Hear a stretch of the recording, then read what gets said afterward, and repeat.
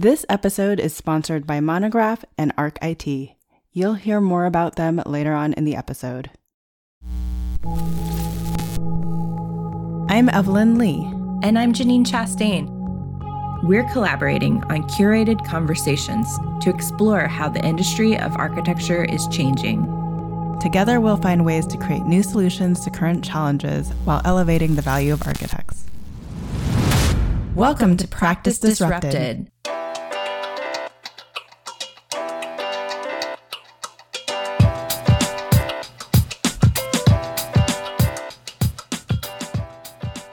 Hello, listeners. Hello, Janine. Hi, Evelyn. Hi, Disruptors. So this week on Practice Disrupted, we are going a little bit deeper into technology to talk broadly. That sounds like an oxymoron, to go deeper yet talk broadly. But that's what we're doing about anything from the IoT or the Internet of Things, digital architecture, NFTs in particular, I feel is a buzzword that everybody's kind of trying to figure out what that means for them in this space. But more specifically, what architects should be paying attention to in this area. And I am so incredibly thrilled to welcome Wendy to the show. And this is a connection that we made, I believe, over Twitter. Right, Wendy? So that that just goes to show you that connections can be made online. I was trying to get up to speed on Wendy's credentials and found her on LinkedIn. And oh my goodness, I was so blown away by the depth of experience from an MArch at Princeton to commercial real estate analysis and investment at MIT. And then, of course, a doctorate of design and computational innovation at Harvard Graduate School of Design. And you didn't even cover her time at the Bartlett School yet. There we go. Yeah. And time at the Bartlett School. I think I was a little intimidated when I looked at your LinkedIn, honestly, Wendy. So I'm super excited to just learn a little bit more about your background and, of course, talk about how you made this interesting jump between architecture and computational design and where you're at now in your career. Yeah. So first of all, thank you for inviting me. And yes, the organic conversations that Evelyn and I had through Twitter and everywhere else, I think really helped understand like where both of us are. And I think in terms of like where it all first began, I would say I was probably in the generation that really was coming out of the kind of core understanding of how computers are part of our early developmental education. So I have to say, I'm not American. So I did do a lot of my formal education abroad, and then like a lot of it also in New York. So my kind of influence in how computational and digital architecture came in really kind of started with a curiosity of how do we integrate design and technology into our everyday lives, kind of speak. And so I also had the pleasure and also auspiciousness to work with many mentors, such as Jesse Reiser. You know, currently I'm still in touch a lot with Greg Lynn because of motorcycles. And a lot of these kind of early players in the paperless studios at Columbia. I had an undergraduate education at the Barnard program. And so there was a little bit of transition, but not really that much, that kind of cross-pollination. So I would say like my early interests in architecture and digital design really came in with digital fabrication, just the craft of making things using digital tools, and then applying technique of design that kind of functions within the realm of digital fabrication. And then I think it evolved, I want to say like maybe 10 or 15 years ago, when I started kind of looking at reality capture, looking at ways that we could really kind of push for more kind of handheld platform urbanism discussions. So now it's at the stage of, I didn't know what I was looking at when I was doing my doctoral, which to now kind of have the foresight is kind of saying like, oh, you know, that's really like early accounts of blockchain like research. So yeah, so that's kind of how, in a nutshell, it all came together. Can we back it up even just a little bit further, Wendy, and have you talk about kind of your interest in architecture and then where these opportunities came to light? Because I mean, obviously there was the paperless studio, but I feel like not many people were looking for those type of opportunities at that time. They were like much more rooted in practice for practice sake. That's true. Yeah. What was that interest for you to like, first of all, pursue architecture as the underlying theme and then kind of the evolution into technology from a personal journey? I think like within architecture, what as a young student, I've always kind of looked at, for instance, like one of my favorite building is actually a very ornate building. It's the Woolworth building. It was probably like I was very interested in the building because we were taking, I forgot, it was like one core art history studio or a seminar that we were all supposed to take in undergrad. And this is obviously coming from the more undergraduate architecture education and like theory education. One of the biggest things that really kind of struck me when we had to do the site visit and you had to analyze and you had to draw it and you had to draw it like by hand, you had to draw it, even on the computer was like when Cass Gilbert really started designing what people thought were the gargoyles of the Woolworth inside and exterior. There's a lot of kind of technique and craftsmanship that comes into just any sort of architectural production.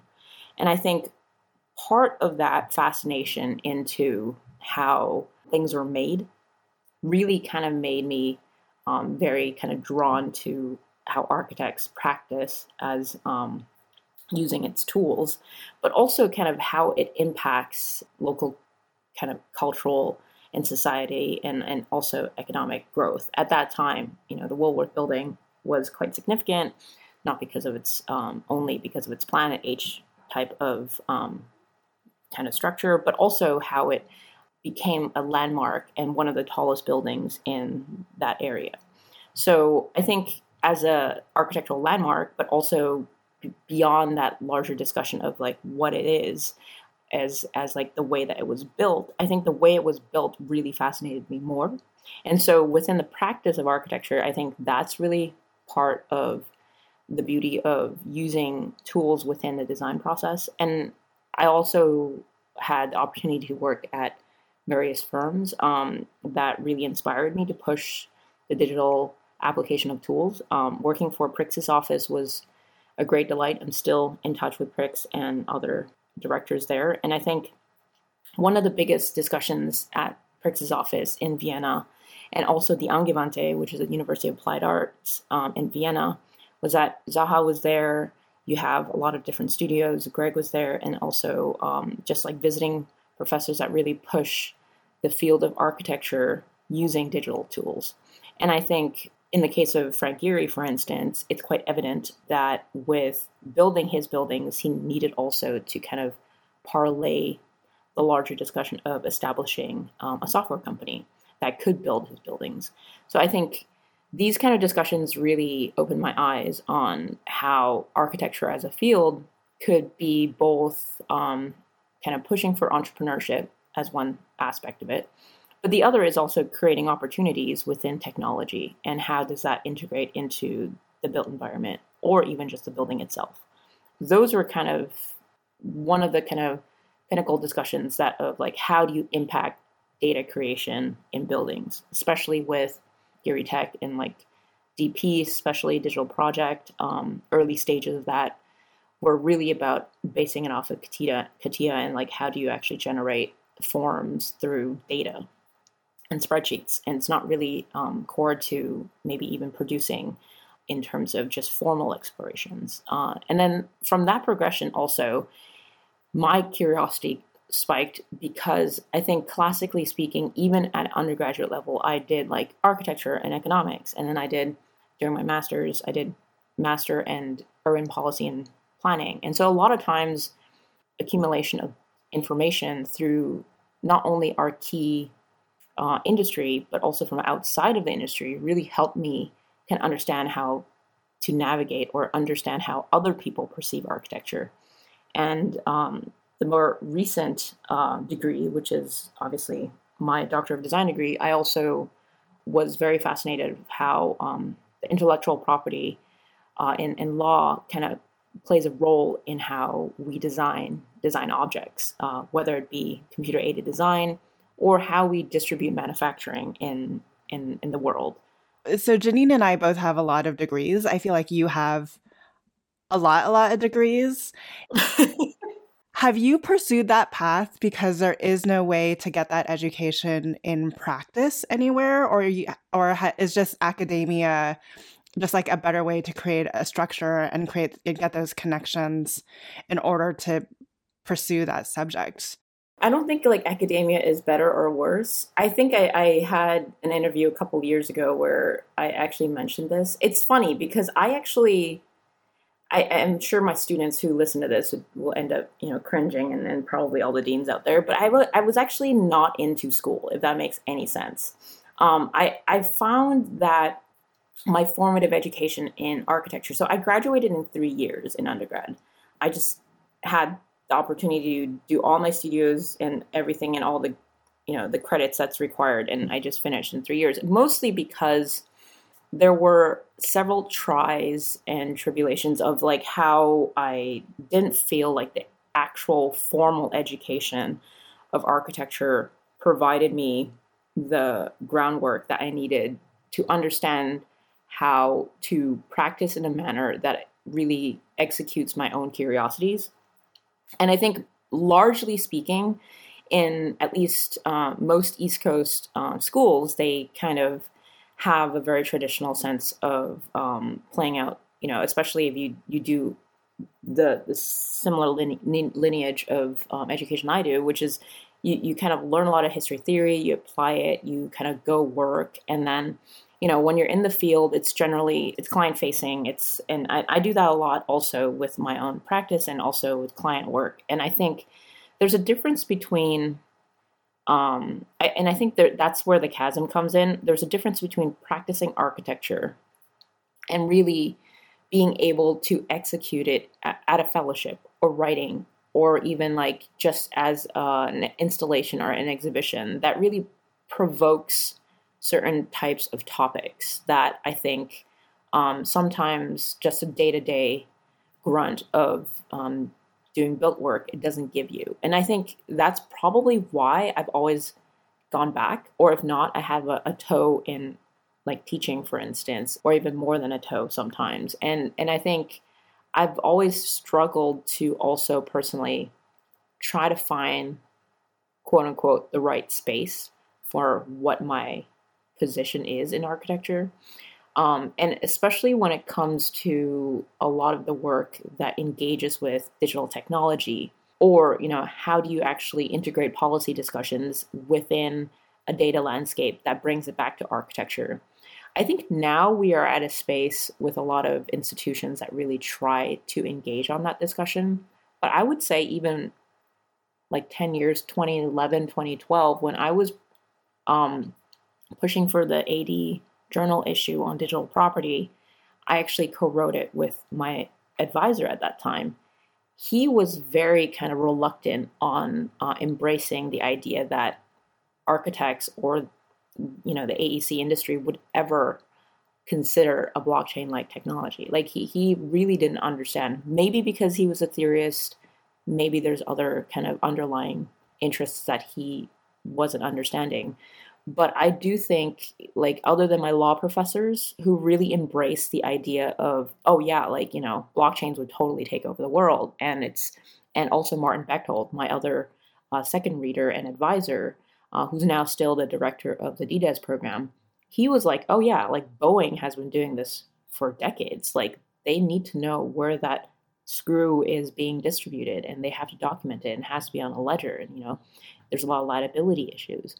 So I guess it's like, it depends on who you speak to, but I would say it's like a fairly niche type of discussion to have architects or designers are so embracing. I mean, I could probably count how many colleagues are really into this kind of world.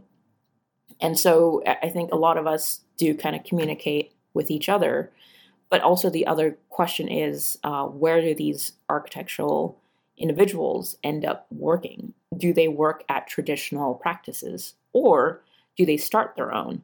Or do they actually work at industries outside of architecture that requires a lot of computational design? And I think it's mostly the latter. I would say a lot of my colleagues that were really even like a decade older than me that are, in the field of computational, they end up working, at least they have a stint at big athletic companies. I'm not gonna put names there, but like, they lead their design computational team for, not only architectural work. And I think other fields find what architects are learning in the digital and computational and also digital fabrication and materiality exploration. Those other companies are the ones that are coming to architects and being like, oh, you have such a critical investigative process of how to understand material in a computational manner. Why don't we apply those systems thinking into our firms or corporations?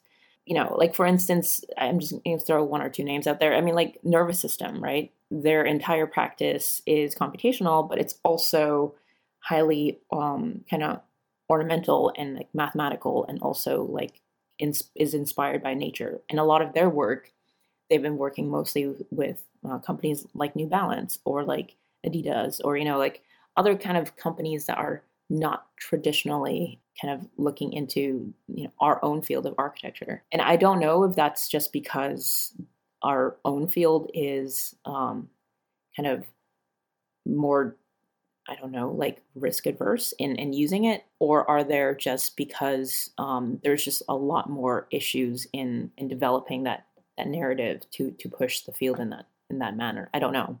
I genuinely am very curious when I go to conferences and also talk to other colleagues on like, is it just because the adoption of new technologies is difficult, or is it just there is kind of a digital virtual world expanding that's very difficult to understand? I know that for a fact, like colleagues that I work with at Autodesk, for instance, or even Adobe, they had a company that had more of an XR, it was more like a VR/XR augmented reality goggle that also attached to a construction helmet. That company like went under a couple years ago, but the colleague that worked at the company that worked on developing the technology for the goggle itself ended up working at Adobe for a few years in their XR department, and now they're at Meta working essentially for Facebook and developing virtual worlds. And so I do think that there are a lot of technological crossovers that could go into tech companies. And I think tech companies are the ones that are more interested in pushing that larger question. But I'm still very curious on why, other than the Frank Gehrys of the world, why are we not pushing for more exploratory? I mean, there are a lot of labs. So I did, for my doctoral, I did do a lot of research. And part of that research was looking at what other companies out there was actually pushing other than Frank Gehry. So there, again, it's probably like a handful. It's a handful of companies that are really trying to push that larger discussion of digital creation and like a lab-like, think tank-like within a studio atmosphere. So I don't know. Does that go on a tangent? Does that help, or does that like it does? It does. It might. I mean, I think it's like a plus and to everything that you I think it's slow adoption and everything else. Back to the original question, it was just interesting to me that like you haven't necessarily found a place in practice and academia. So you continue to bridge the two, right? And it's still frankly unclear like where it's going to emerge, but these outside forces, and I think that's why we talk about things on Practice Disrupted, that there are outside forces that are kind of demanding these things or finding greater interest in these things than even we are within our practices. And what does that mean ultimately for the future of the profession and where we're headed? Yeah, I mean, like it's very clear, like even seasoned professionals who have been practicing and also trying to find their ground. Like Greg is the CEO of Piaggio Fast Forward. And, for decades and years, he's been pushing for such innovative ways of integrating materiality into the practice of architecture, using ways to build boats, sails, and into kind of like playfully engaging with materiality with residential and commercial work. But still, at the end of the day, like, I'm not saying that's a good or bad thing. I think it's like a huge technology company is the one that's pushing for what he's interested in, and it's not another firm that's fascinated with like how we could integrate these technologies or employ these individuals. One question that I have is, I know that your career has kind of been about trying to find this place that you want to work that meets your expectations and hope for practice, and you've kind of perpetually been looking for that.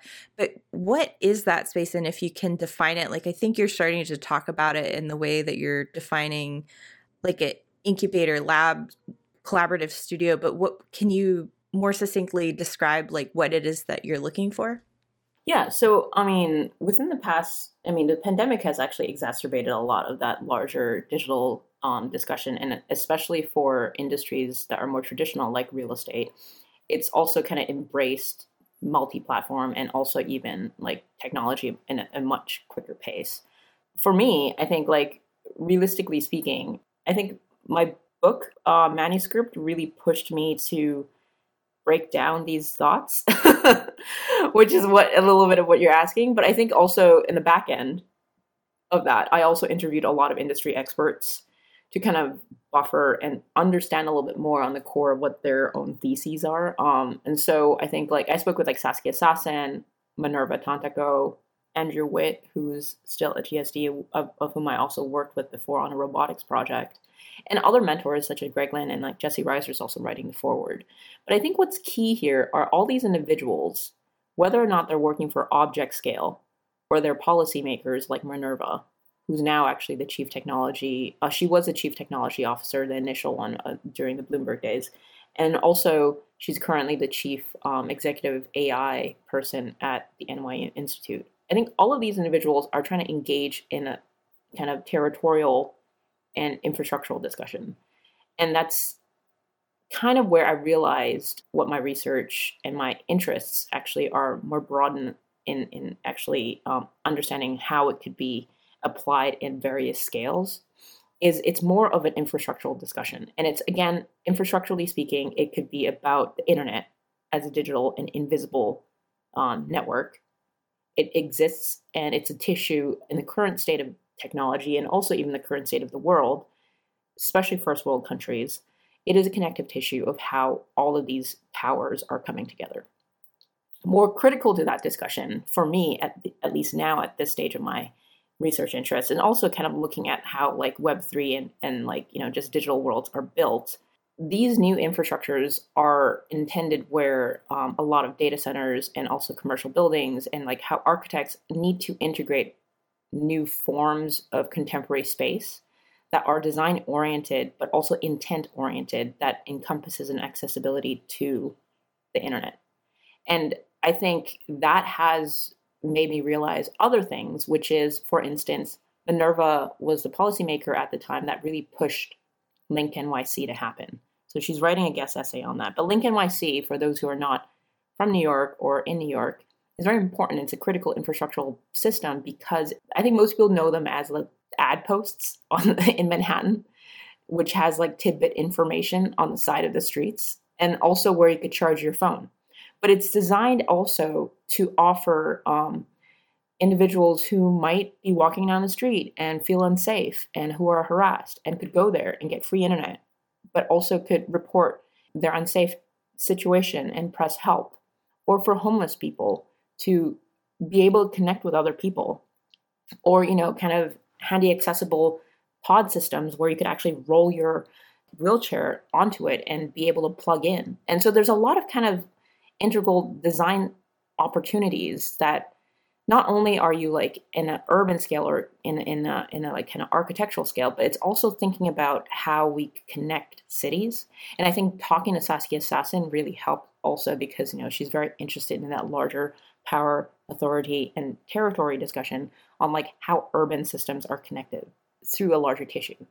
And obviously with Greg, one of the larger discussions is also like how data plays and makes a role into our day-to-day systems using robotics with the Gita robot or like with anything else.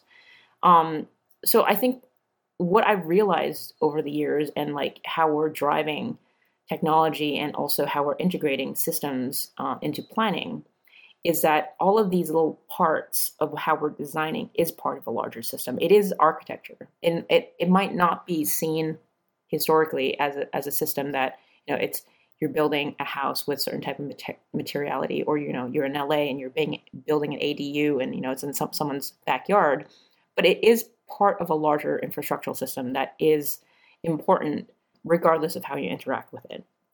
And I do think like NFTs and blockchain-like systems are part of that system that needs to be clarified. And I think right now we're still in the early stage of believing that creations as a digital asset is still used as a manner of cultural ledger, but it could be beyond that accessibility issue of maybe the focus should be not on digital objects as art objects, but maybe how does architecture and real estate use these forms of system to be more transparent so that traditionally disenfranchised communities or BIPOC communities who have less access to understanding, for instance, the very convoluted and complicated process of ownership and transactions in traditional real estate could actually use smart contracts, right? Which in a sense is not that different from a digital ledger that's storing something in a metabank somewhere or using, any other kind of blockchain-like systems.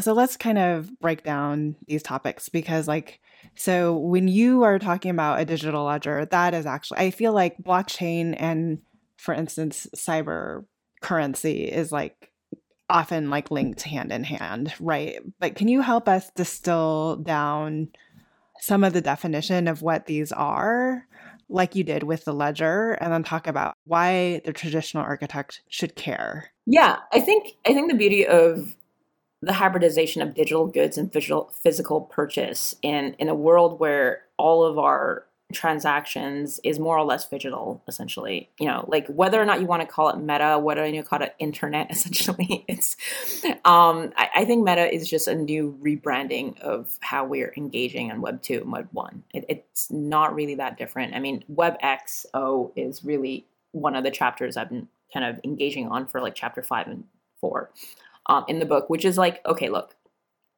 if you're thinking of transactions online or on your credit card, it is more or less kind of broken down in a system where whatever you're buying ends up being documented, and you have essentially, you could print it out, but it's also a digital ledger of some sort. It's probably not as traditionally, it's not viewed the same manner as blockchain, because I think the blockchain system is something that's, it's a little bit more difficult to corrupt. It's transaction based. It's also really about, if you want to break it down for an anti-gimmick application of the terms, I would say, if you're physically going to a store or having it mailed to you and you're looking to buying something on your credit card, in a sense, you could see whatever you buy through the transaction of your credit card as some sort of a ledger. I think the more kind of the idiosyncrasy within a blockchain, however, it facilitates a type of immutable ledger that also has a process of recording transactions and assets within a business network. And within that business network, I think how architects and designers could have the responsibility of engaging with and integrating into our day-to-day design. I think, this is my own personal opinion, is that there are ways perhaps, and this is where I think there needs to be a change or an evolution on how the AEC industry would push forward, is to have a more transparent process of building, period. Not BIM in the sense that, you have building information technology where multiple players come together in building that building, let's say. But beyond that system is that integrating an actual blockchain-like system where you're actually going to integrate the informal workers that are building your building, subcontractors that really have no agency in building your building, being transparent in the sense not only on the finance terms of how distributions of trading purposes work in finance within a blockchain-like system, is integrated in the building technology. How much is the bolt? How much is the window frame? How much is like the day-to-day? What happens if the AC breaks down? What is a rigmarole that you have to go to like find the actual general contractor to actually go back on site and like fix it?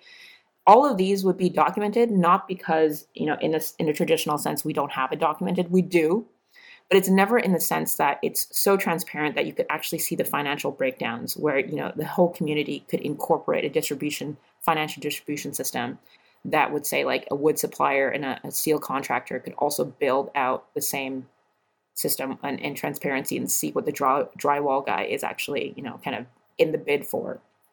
And not only because of liability issues, which a lot of times is great, but also because there are individuals who build our buildings that have no agency. And I do think in a practical sense and maybe in a transparency sense, and also as a way to celebrate the workforce, a lot of the invisible labor could be highlighted, perhaps, and this might be idealistic or utopian. It could be highlighted through maybe a blockchain-like system, and so that larger system is above and beyond just NFTs. And that's where I think some people don't really understand, like, well, why do we need blockchains? Why do we need NFTs? Let's take a break from this conversation to talk about our sponsor of this episode, Monograph. We're proud to partner with Monograph because they are helping to transform the practice of architecture, one design studio at a time. Tired of using dated and clunky software to manage your firm? Or do you feel frustrated wrangling all of your spreadsheets to get a clear view of where your project stands today? Monograph is here to help. Designed by architects for architects, Monograph allows you to track your time, your projects, and your budgets in real time. With their awesome Money Gantt, you can immediately understand project performance across your entire firm portfolio.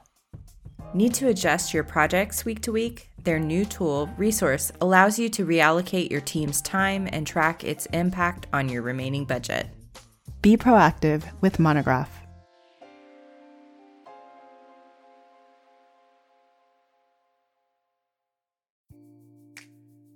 Our friends at ArcIT are helping architecture firms with their technology solutions, including fighting back against ransomware and cybersecurity attacks. They recently told us about one San Francisco-based design firm they help who had 3 ransomware attacks in a span of 6 months. Their latest hit took their generic IT provider over 7 days to recover the data. Yikes. Imagine not having access to your project data for over 7 days. For a mid-sized firm of 40 people, that's a lot of people not having the ability to do work on their projects. Cyber attacks are a growing challenge in the hybrid world, and they are costly. The firm leadership estimated that the pure financial cost of the business was just over $100K, not accounting for the tremendous mental pressure the team experienced during the attack and subsequent recovery. However, it's important to mention that proactive architecture firms can get ahead of these type of technology threats. As you consider your technology infrastructure needs for your business, be sure to check out ArcIT. They're a trusted IT provider who is in the business of helping architecture firms, and they offer tailored solutions for design studios, small, mid-size, and large. ArcIT is offering a free 15-minute cybersecurity assessment to help you determine how secure your business is. During the assessment, ArcIT will help you identify your top 3 highest risk areas in your business. Speaking of risks, ArcIT is also sharing some helpful tips with Practice Disrupted listeners that you can implement tomorrow to ensure your business is secure from cybersecurity threats. Their latest tip is to secure your endpoints, your Windows or Mac OS device with business-grade antivirus, URL filtering solution, and OS Plus application patch management solution. Tune in next week to hear the next tip from ArcIT. To take your security solutions further, contact ArcIT at www.getarcit.com/PD to set up your free 15-minute cybersecurity assessment, or speak to them about custom solutions for your design firm.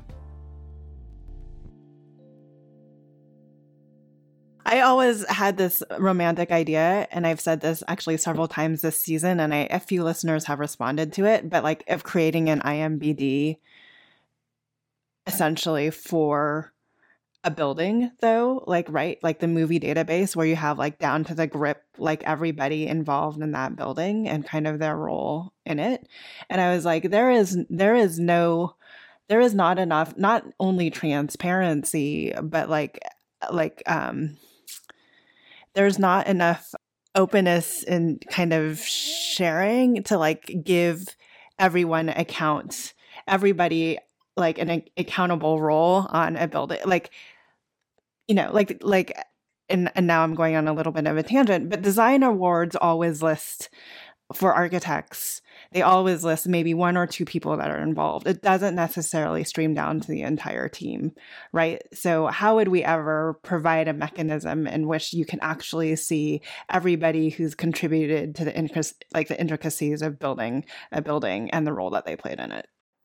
Yeah, and that was actually one of the explorations I had for my DDES. And I had built something out. At that time, again, I didn't know I was building something that was a blockchain-like system. I was just more like a multimodal, multiplayer system. Like if you're all designing one object, and it was built on Unity.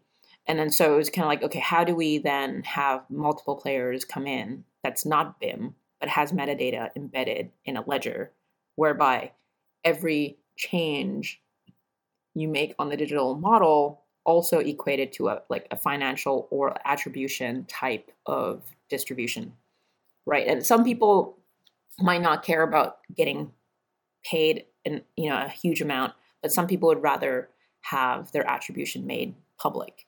And I think from a lot of, I did a lot of surveys for my research, and I think over 1,000 people, most creatives across the board, cared more about whether or not they're attributed on a project than like whether or not they're paid excruciating amount. I'm not saying that you shouldn't get paid. I am a huge, every person that I've ever worked with, including like a junior intern, has always gotten paid when working with me. And I've always been like pushing for this. I'm like, the industry needs to celebrate payment of some sort.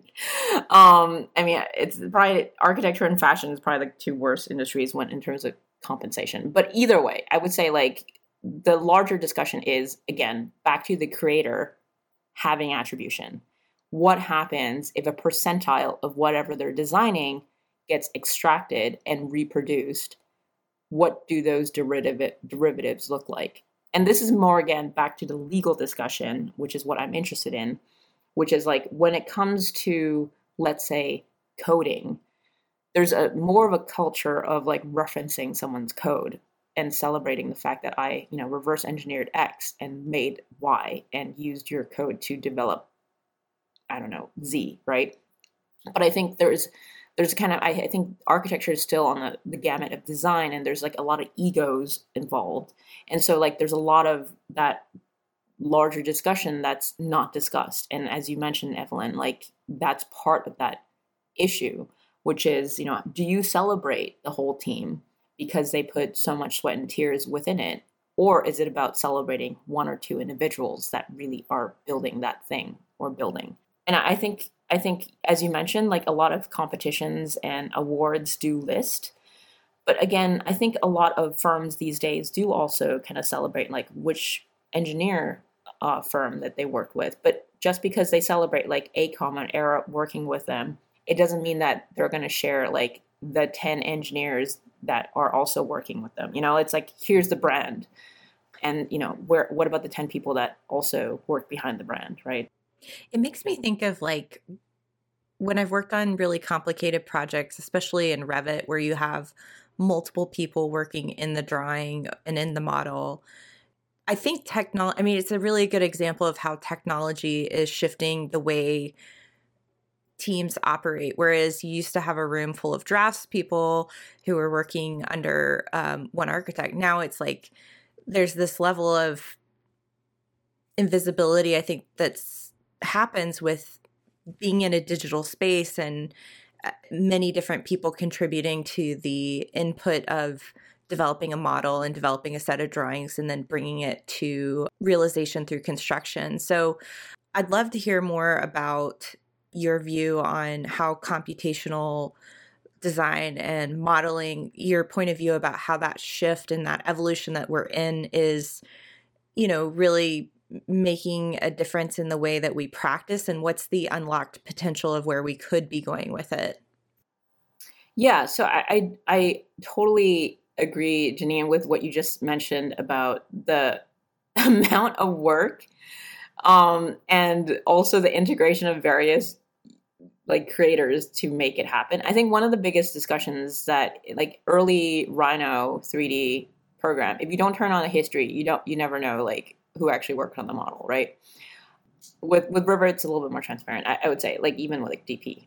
But one of the two things that don't come together again, unlike working for a law firm, is that you don't get billable hours just because you're a paralegal, right? Like you're not going to, even if the principal is making $500 or, 750 or, however much your lawyer costs per hour, and the paralegal is charging you 100, 150 per hour, and you get, a 15-minute quarterly of an hour billed.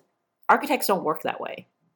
And I think it might need to work that way, or maybe it's going to be too expensive. And this is another issue that comes into the design and architecture, is like people always constantly try to underbid each other. And so the quality of work, you might be putting too much essentially time on something, but you actually don't get compensated for it. And then therefore, you have this, again, that issue of, who gets undercut. And usually it's the juniors that do in the current discussion of the field. But I think largely speaking, if we were to push for a more equitable workforce, a larger discussion may be a policy discussion, but I think it's about better protection. And if better protection could come within a blockchain system or a blockchain-like system, then there are ways to use data for social good. There are ways to mitigate larger data distribution in a sense of like how we are using data to govern our day-to-day practice. And that could be through as simple as what lawyers are doing within the billables, but also because there are so many ways that every time you're touching a file, it shows, Janine has been working on it for like 5 hours, but like Jim has only been working it for, 30 minutes. So if Jim has been working for 30 minutes, should Jim get paid less, right? And so these are kind of things. And then, on top of that, I think there's the difficulty, which is different from like a constant law practice, which is like, it is more tangible. Sometimes design isn't tangible, right? So just because someone spent, like for instance, me, like if I were to have 3D modeled something, I could probably 3D model something in 15 minutes. Whereas if I gave it to a junior designer, it might take them an hour and a half.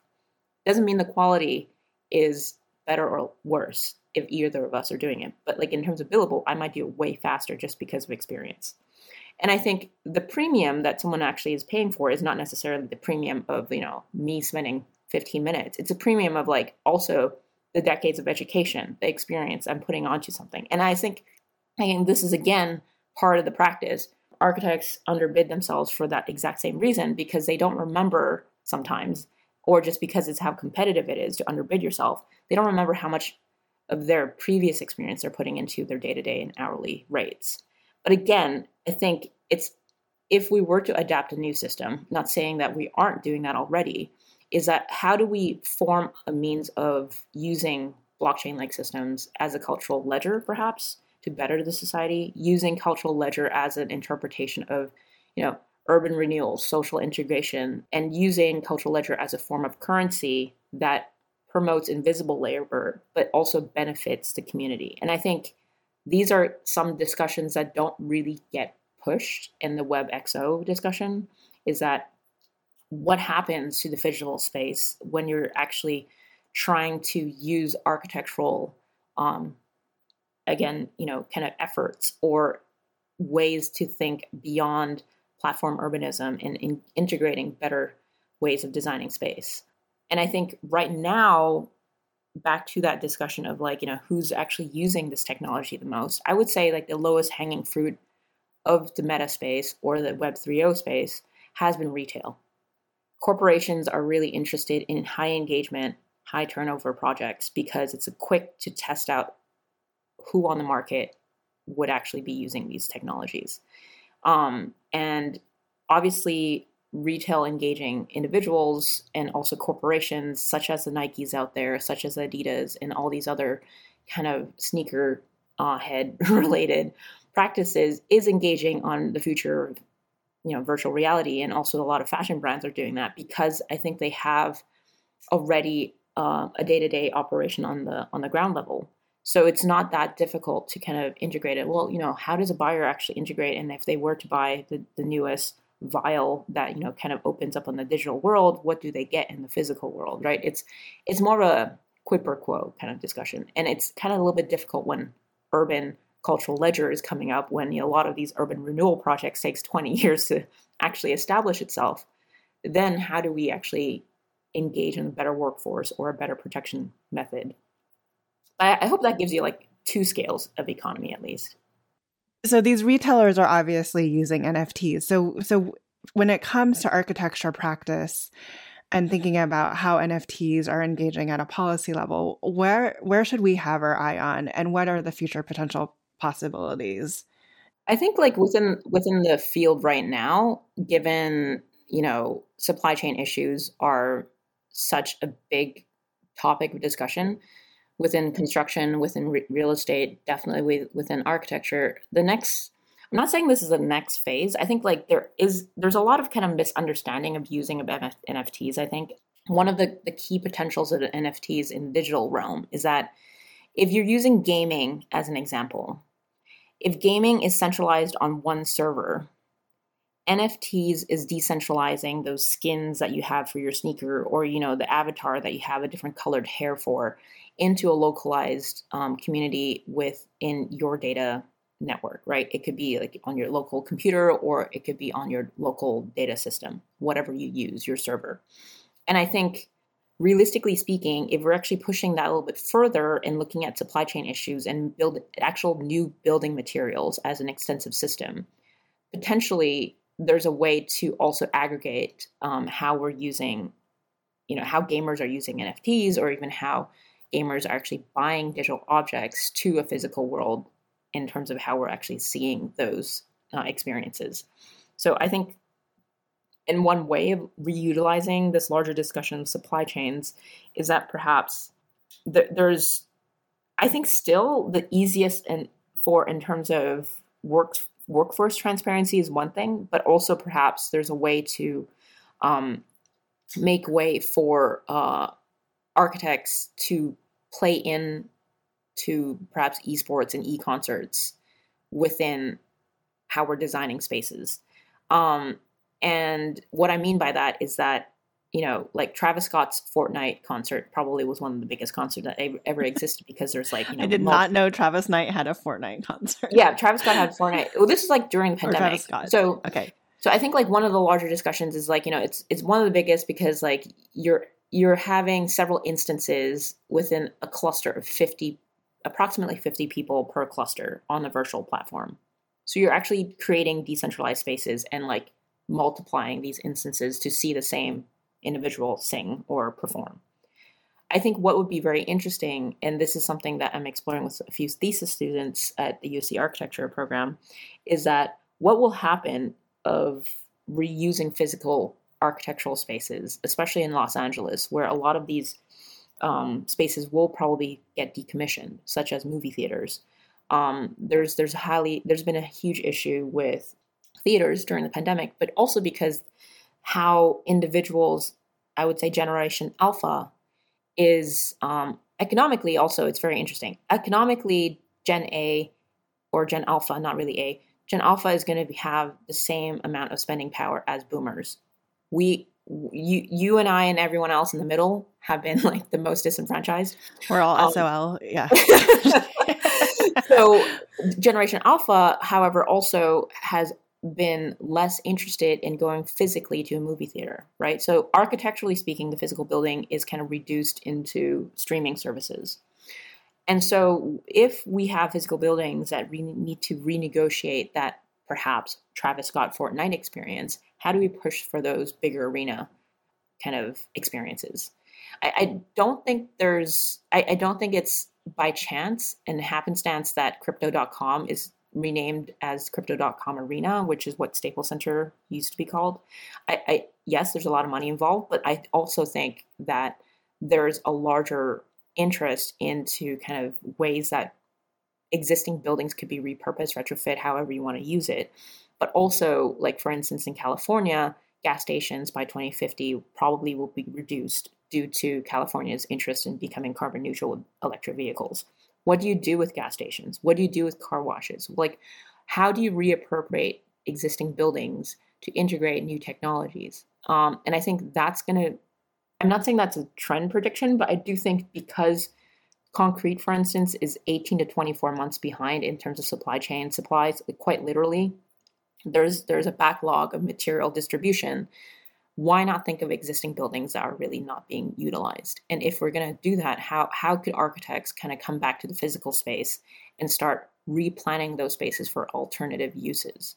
I think that's also another discussion to be had, obviously inspired by like Donald Judd and his Marfa buildings, but yes. Does that mean spaces in the future need to serve a more multifunctional purpose than they ever have before? I would say like architects would need to know how to adapt buildings in these physical environments to be engaging or be able to engage in different meta experiences. I would say it's not that architects need to, I mean, obviously a lot of architects through the education of architecture learn to build different types of buildings. But I think the difference is now architects might need to learn how to physically readapt new technologies into buildings rather than just understand the technology itself. Right. So what's interesting to me and where this conversation is headed is because I've been talking at a very, what I'm understanding right now to be a super rudimentary level of the hybrid practice. And here I was thinking I was so forward thinking. But what it really is that like there will be an ongoing intersection between like the digital experience and how that plays out in the real world. And we just need to be keenly aware of how every experience is potentially a hybrid experience, one that you've experienced in physical space, but it also like shows up on my phone in various different ways, or one that like I'm in my computer, but also attending a concert where somebody else might be attending in person. Yeah, I would say that. I'm really glad you grounded it in those terms to think about the buying power behind Generation Alpha. Let's just briefly define what Generation Alpha is. So what year are they born? 9 years old to 14 currently. So by the time they're of age, they would have more financial power than you and I put together. And it's interesting because we are seeing that in the educational experience. I think that's where they are at right now, but like this different academic experience than what many of us experience coming up. And so basically what you're talking about is that's going to continue into their adult lives and how they think about infrastructure needs. And you gave the example of the movie theater, which I think is a really relevant example, especially with the, emergence of streaming platforms. Yeah. I mean, it's also ironic that I don't know, for those who are from LA or in LA, the Egyptian theater currently is bought by Netflix. It's owned by Netflix, right? And classically speaking, I'm always at awe when Culver City is actually built by MGM, right? It's planned by a studio. And these kind of ways of designing cities, I think, are not going to stop, in my opinion. I feel like the bigger tech companies will come back in. And as Janine, you were mentioning, like, I don't think the digital is going to go away. I think it's just going to be reappropriated in different physical spaces that we engage with. I think, like, in a sense, like, we are in a very crucial moment, at least for architects who are excited about producing hybrid spaces.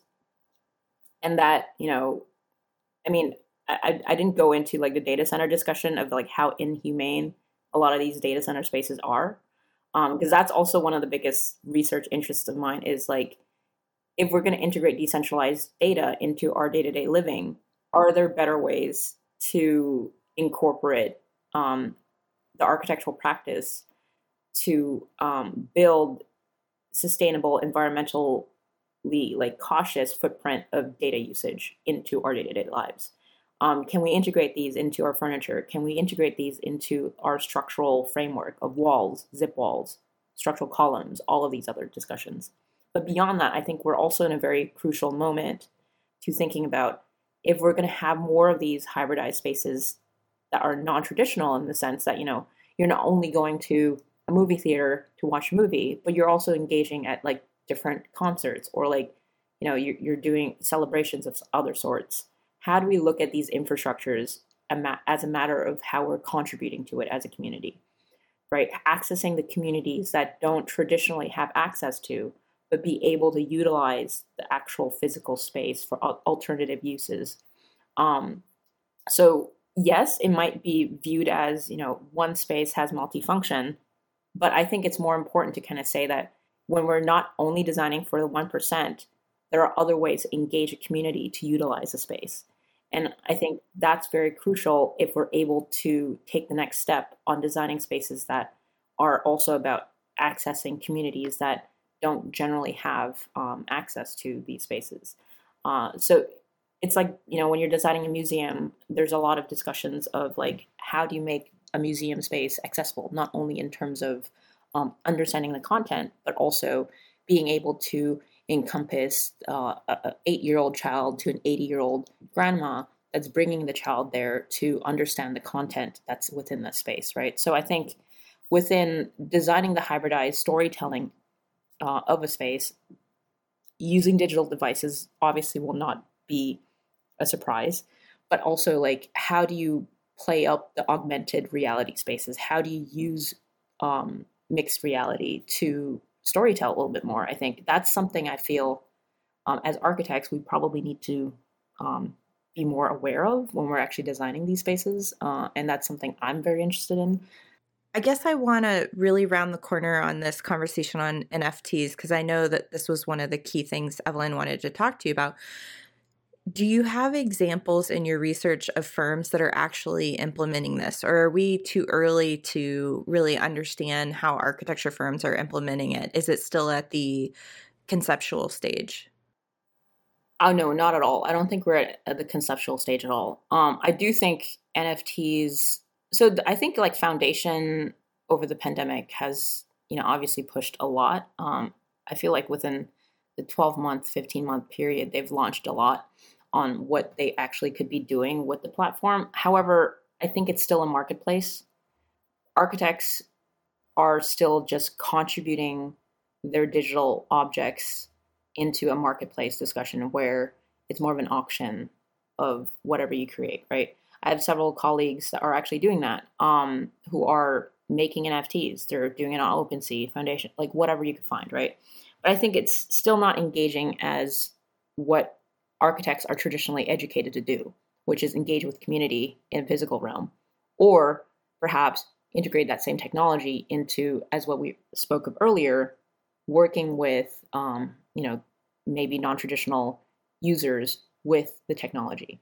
And I think that's still something that, again, if we think beyond building for the 1%, we could start thinking about how to engage on the use of social good. The probably the only NFT I really put out was with Welcome to Chinatown as a fundraiser.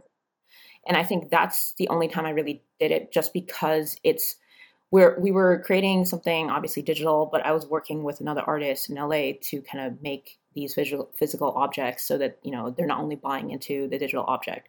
But it was a 50-50 split on fundraising because at this current moment, we're still in the pandemic and there's still a lot of, Asian hate around. And so a lot of Chinatowns, especially in New York City, a lot of businesses have been suffering. So I'm still trying to figure out personally how to utilize digital currency as a means of fundraising or putting out objects, not just for the sake of putting out objects. But in terms of other architects, I do think there are other architects that are trying to use different types of platforms beyond Bitcoin, ETH, and different types of currency. And they're exploring it at a very different level. I think one of it is exploring at a level of how do we find the type of digital currency that could be better for the environment, use less energy to consume. And this is where the data center discussion comes in. And how do we mine it? that makes new builds more sustainable.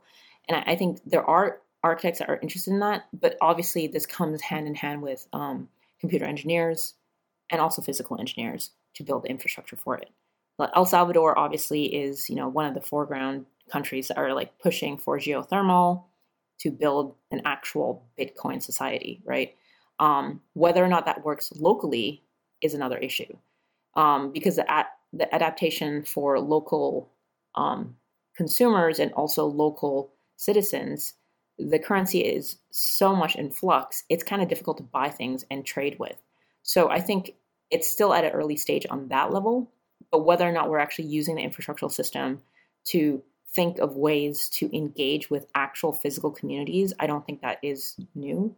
I just think that there are better ways, not only using NFTs, but there are better ways to use blockchain systems and smart contracts to engage on other fields that architects are prompting more urgency to engage with. And if we're going to use NFTs as a Trojan horse to kind of enter the field, so be it. I don't think, virtual is going anywhere. I don't think blockchain systems are going anywhere. I do think as we proceed more into e-contracts and smart contracts, that's just going to be more in our day-to-day practice. I mean, when was the last time you used a DocuSign? I'm sure quite recently. So I think that type of culture that's integrated into our day-to-day will, as people see the benefits of having a more transparent transaction within our field, it's going to be, easier for people to understand, like, oh, okay, having something on the blockchain isn't a bad thing. It's not necessarily, a thing that we should be worried about. This conversation is something that I'm like on the learning curve with for sure, and trying to understand. And it's a lot of new information. I'm sure others feel that way too. And so I want to come to this conclusion question, trying to distill it down, Wendy, from your own words. Like, if you had to really choose, you've talked about a lot of ideas in this episode, but if you had to make one main point or share one main lesson on change that you think architects could grab onto following this conversation that could help them in moving the industry forward, what would that one main core idea be? If architecture could be a form of cultural ledger, then we could probably start interpreting that cultural ledger as a means of like moving forward with extra legal or extra economical societal contributions. And that's something I think is something that as architects we should think, again, as a way of creating space, as a form of physical currency in that sense. Thank you to ArcIT for their support of this episode. Don't forget to visit getarchit.com/PD to set up your free 15-minute cybersecurity assessment or custom solutions for your design firm. Thank you again to our podcast partner, Monograph. Learn how Monograph can help you take control of your firm's financial health. Follow the link in our show notes or visit practiceofarchitecture.com/monograph so that Monograph knows that you heard about them from us. Hi, Disruptors! If you like the content from today's show, you can find all of our past episodes over on practiceofarchitecture.com/podcast. Be a part of the conversation by joining us, our speakers, and others in our community at practiceofarchitecture.com/community. Our social media handle is @practiceofarch. That's @practiceofarch. We love to hear from you. Drop us a note to say hello. This show is part of Gable Media. You can learn more about other podcasts and video channels in our community by visiting gablmedia.com. Thank you for joining us on Practice Disrupted, a podcast by Practice of Architecture. Tune in next week for a new conversation on change in the profession.